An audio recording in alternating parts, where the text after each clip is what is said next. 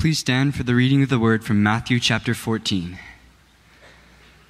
Now when Jesus heard this, he withdrew from there in a boat to a deserted place by himself. But when the crowds heard it, they followed him on foot from the towns. When he went ashore, he saw a great crowd, and he had compassion for them and cured their sick. When it was evening, the disciples came to him and said, "This is a deserted place, and the hour is now late. Send the crowds away so that they may go into the villages and buy food for themselves." Jesus said to them, "They need not go away. You give them something to eat." They replied, "We have nothing here but 5 loaves and 2 fish." And he said, "Bring them here to me." Then he ordered the crowds to sit down on the grass. Taking the 5 loaves and the 2 fish, he looked up to heaven and blessed and broke the loaves and gave them to the disciples, and the disciples gave them to the crowds. And all ate and were filled, and they took up what was left over of the broken pieces, 12 baskets full. And those who ate were about 5,000 men, besides women and children. The word of the Lord. Thanks be to God. Please be seated.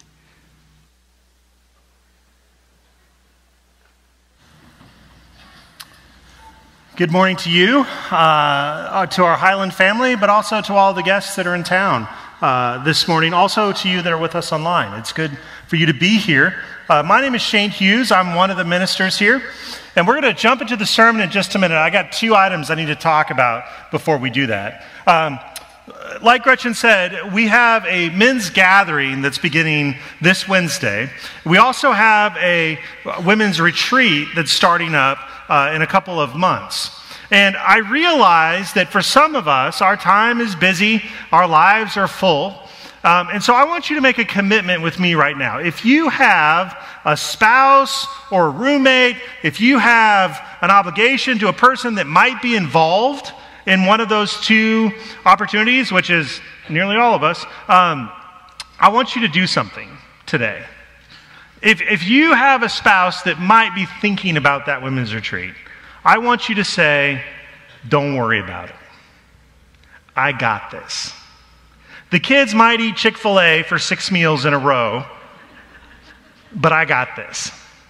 I'm even going to get a house cleaner to show up Sunday morning so you don't even see the wreck that happened this weekend. Go on the retreat, right? Like, just send them off. You got this. You can handle one weekend so that your spouse can find meaningful connection with others. If you're a spouse and you have a husband, I want you to say to your husband, "I can put the kids to bed on Wednesday night. Don't worry about it." We go, connect. Find that meaningful time, right? Encourage your partner to be a part of the connection that's happening here at Highland. One of the things that we really value here is connection. It's part of our 3-year vision to create these exact types of groups that allow us to grow deeper with one another and with God. And so I want to call you out to say, you really need to consider participating in these things. Now, this men's group on Wednesday night, I get it. We've seen the spectrum that happens in men's groups and churches, right? On one end of the spectrum is these guys that are like, "We're going to roll around in the mud and grunt," right? And on the other end of the spectrum is like, "We're going to talk about our feelings and we're going to cry." And that's what you get into when you get into men's ministry. Well, neither of those ends is what's going to happen on Wednesday night. This is going to be a great opportunity to get to know other people. The speakers are incredible, and they're not going to push you to either of those extremes. We're going to talk about what it means to be a good leader. We're going to talk about what it means to be a good spouse and a good parent. These are important things, but more than all of those things, that's just the excuse, you guys. That's just the excuse to get together and get to know somebody. So show up, check it out, see what happens. The second thing I need to tell you about is Easter. Easter is coming up in a couple of weeks. Now, for the last year or so, thanks to Jeff Nelson and his leadership, we've been focusing on your 5. Right? It's the people that you live around. It's your nearest neighbors. And if you're in a house, maybe it's like next doors, across the street, and the diagonals, maybe the person behind the alley, right? If you're in an apartment, maybe it's next doors, across the way, up and down. It doesn't matter. You know who your 5 are. And we've been encouraging you to kind of get to know them. And if they had kids, invite them to Fall Fest. It's this easy, fun opportunity for them to meet and get to know people at Highland. Well, Easter is coming up. You know, Christmas Eve was another good opportunity. We have this beautiful candlelight service. We're going to sing Silent Night. It is enchanted, that moment. Come and check it out.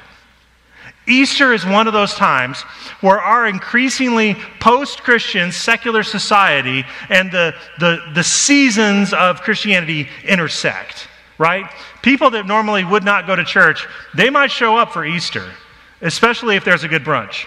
By the way, there's going to be an awesome brunch. That should be the selling point right there. There is going to be enough food for all of us. It's going to be amazing. It's going to be good stuff. So what I want to encourage you to do is in the next 2 weeks, figure out where that connection is with your neighbors and invite them to church. Hey, I'd love for you to come on Easter. The music there is incredible. The food is going to be really good. It's just going to be a good brunch. You can stay for the service if you want to. Go home, no big deal.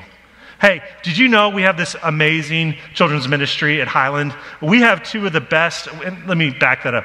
We have the two best children's ministers in the region, in the nation. You need to check out what they do. They'll take care of your kids. You'll get a chance to breathe. It's going to be awesome.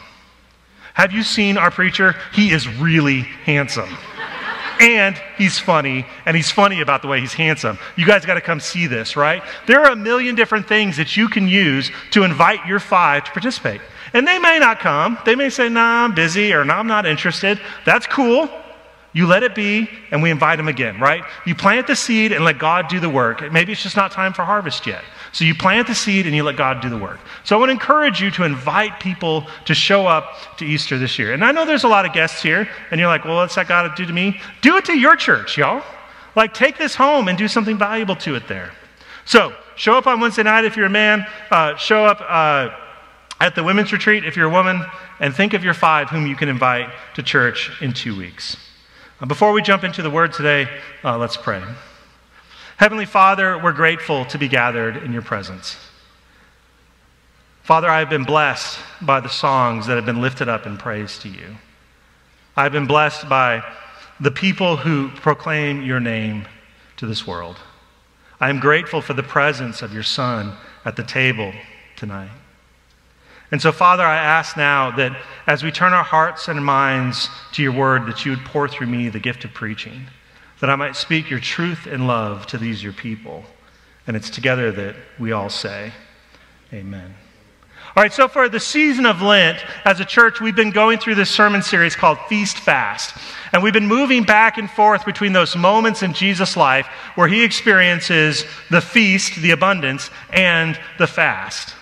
Now, what we've been learning the whole way through is it doesn't matter if you're in the middle of a feast time in your life or if you're in a season of lack, a fast time in your life. If you've got Jesus, you've got abundance.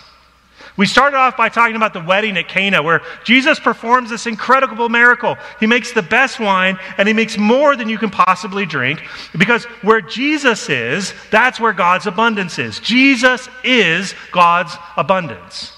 And then a couple of weeks ago, we saw the tables that Jesus sits at. And Jesus is going to sit at some odd places. Places that also have people like tax collectors or sinners. But every time Jesus shows up at a table, Jesus becomes the host. He is the center of the party. And the question is not whether you're going to like the people there. The question is whether you're going to show up. Will you be at the party that Jesus hosts? And will you love the other guests who are there? Today, Matthew wants to tell the story of 2 feasts. Now, we only read about the first one. The second one is the story right before the feeding of the 5,000 in the book of Matthew. The first feast is lavish. The second is simple. It's just bread and dried fish. It's what my mom used to say when we would complain about having leftovers for like the 3rd day in a row. What we have is what you got. At the first party, there is everything. The best food and wine. Everyone who is anyone is there. They are dressed to impress. There is music and even extremely talented dancing girls. There's even a murder. It is the party that they will talk about in Jerusalem for years.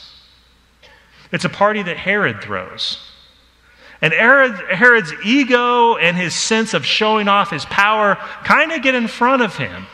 And he's put in this really awkward spot because that dancing girl asks for John the Baptist's head. John the Baptist, Jesus' cousin.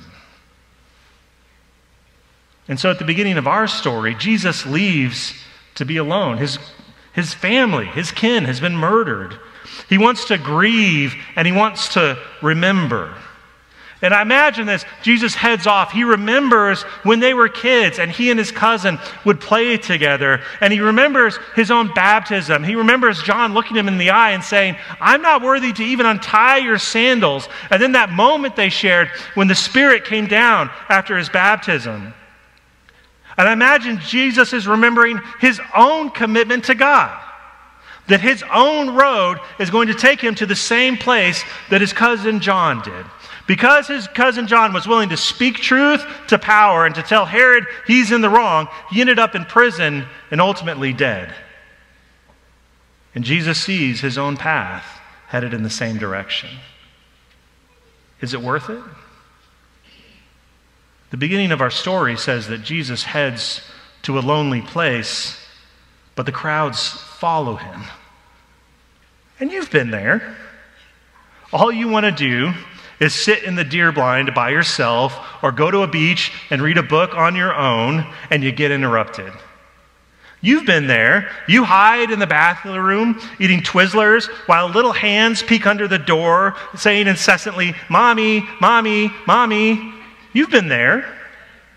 I never understood why my dad spent so much time in the bathroom until I had kids. It just makes sense now. Too far? Oh well. You know what it's like to have to just really want that quiet night after a hard day's work, and legitimate need begins knocking at the door. And Jesus has compassion. Jesus teaches. Jesus cares. Jesus heals the sick. And on days like that where it seems like the line has been out the door all day long and you're doing the work of God, it goes on, and it gets late. And the people need food.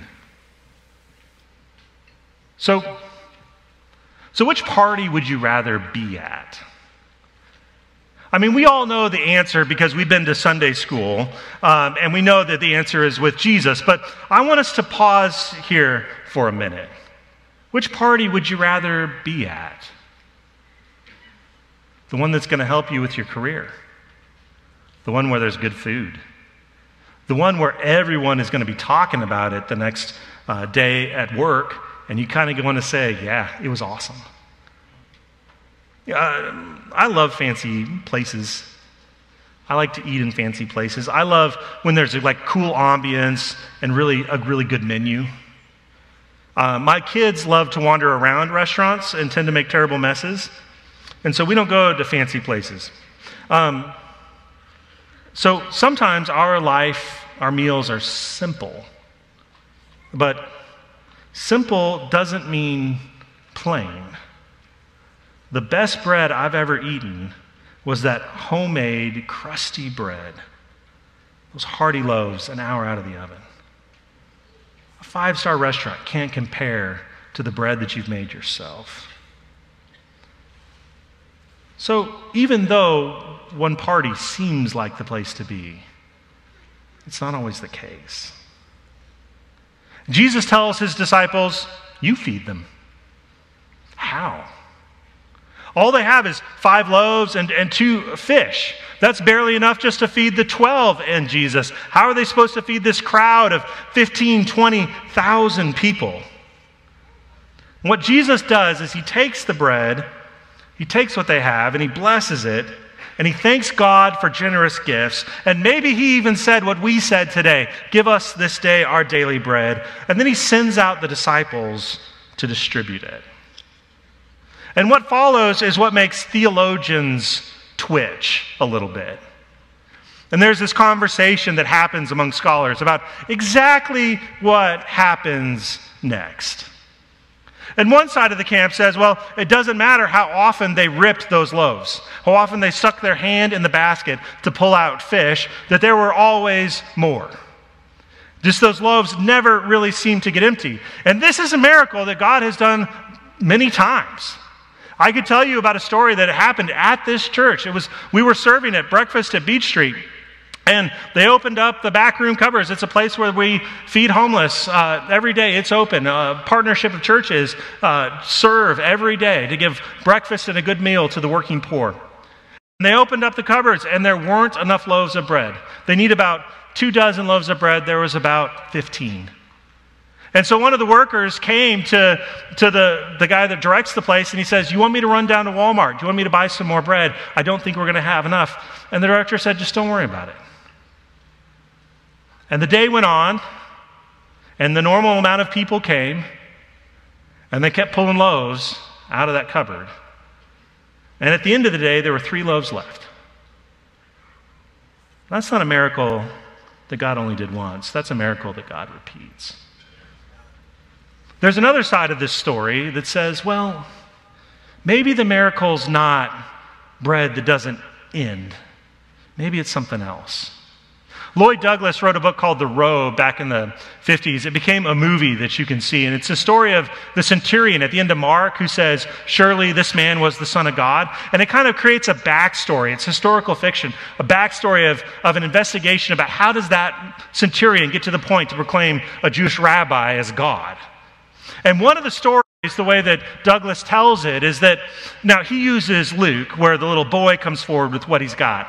Because the reality of living in the Mideast in the first century, and if you're going to wander out into the desert, you're going to take care of yourself. Like, you know how to survive where you live. It's kind of like when you pass Midland going west on I-20, you make sure you got a full tank of gas. You don't play around. If you're going to go to Abilene State Park, you make sure you've got a bottle of water and sunscreen. Otherwise, you're going to be in a world of hurt, right? And so everybody knows what they're doing and where they're going. They're following Jesus out to the deserted places, so they all bring food with them. But nobody wants to share. Because human beings have this sense of selfishness. And I get that.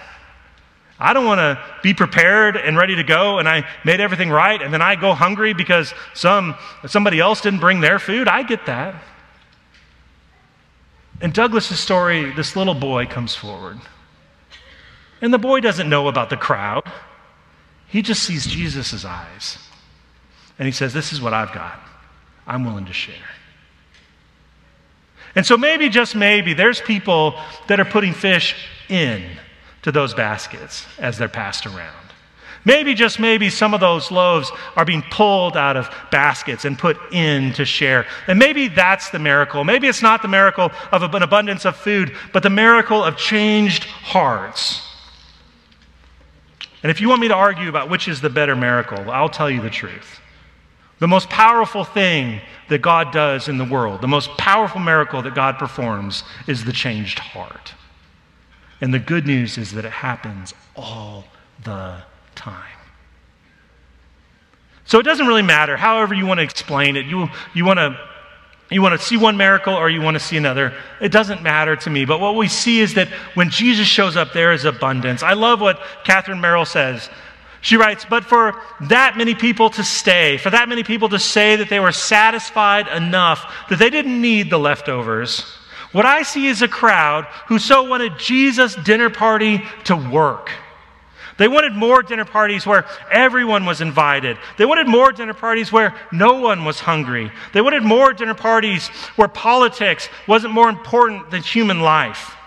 They wanted more parties where no one was beheaded. And if the menu was a little basic, just bread and fish of a normal peasant meal, but healing and compassion were on the menu, then the kingdom of God was in this world, not just the next."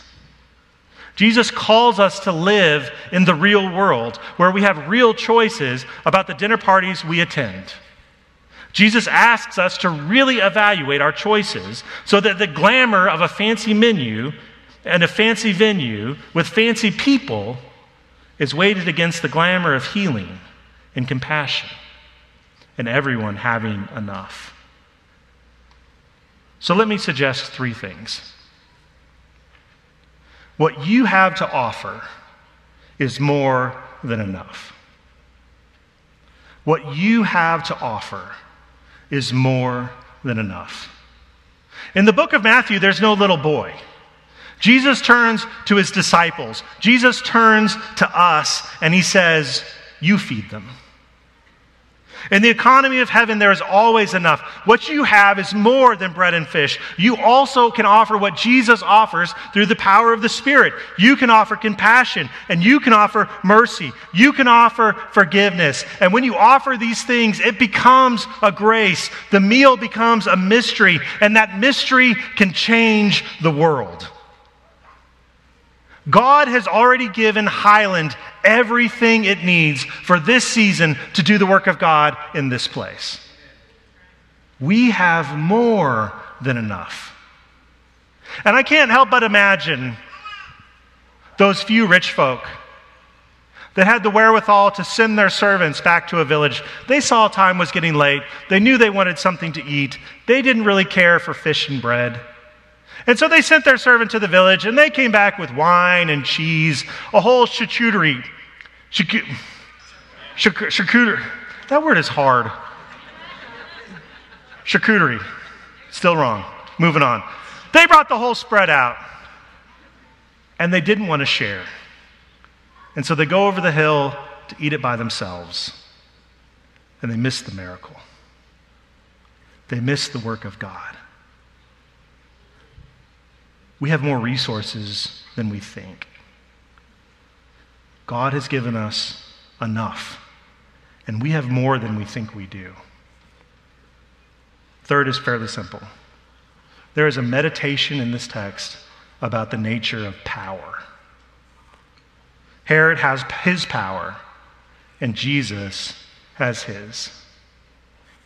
Herod's boasting is going to get him backed into a corner.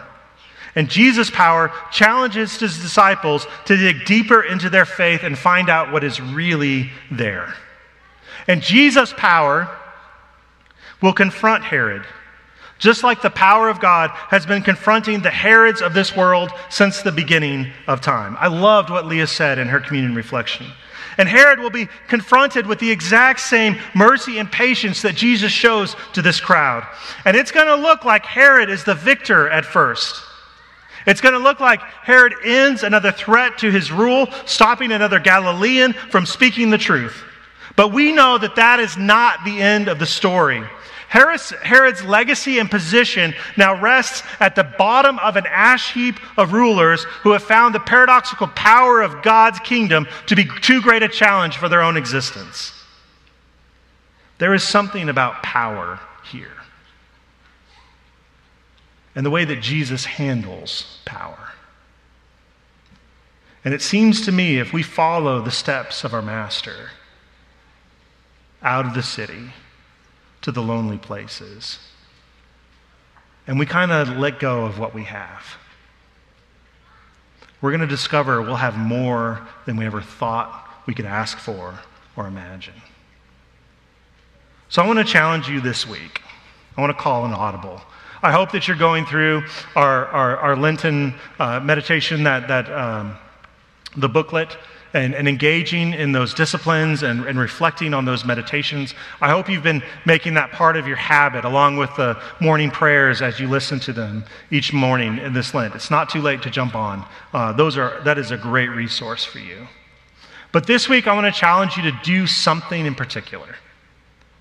I want you to throw a party. And I want it to be simple.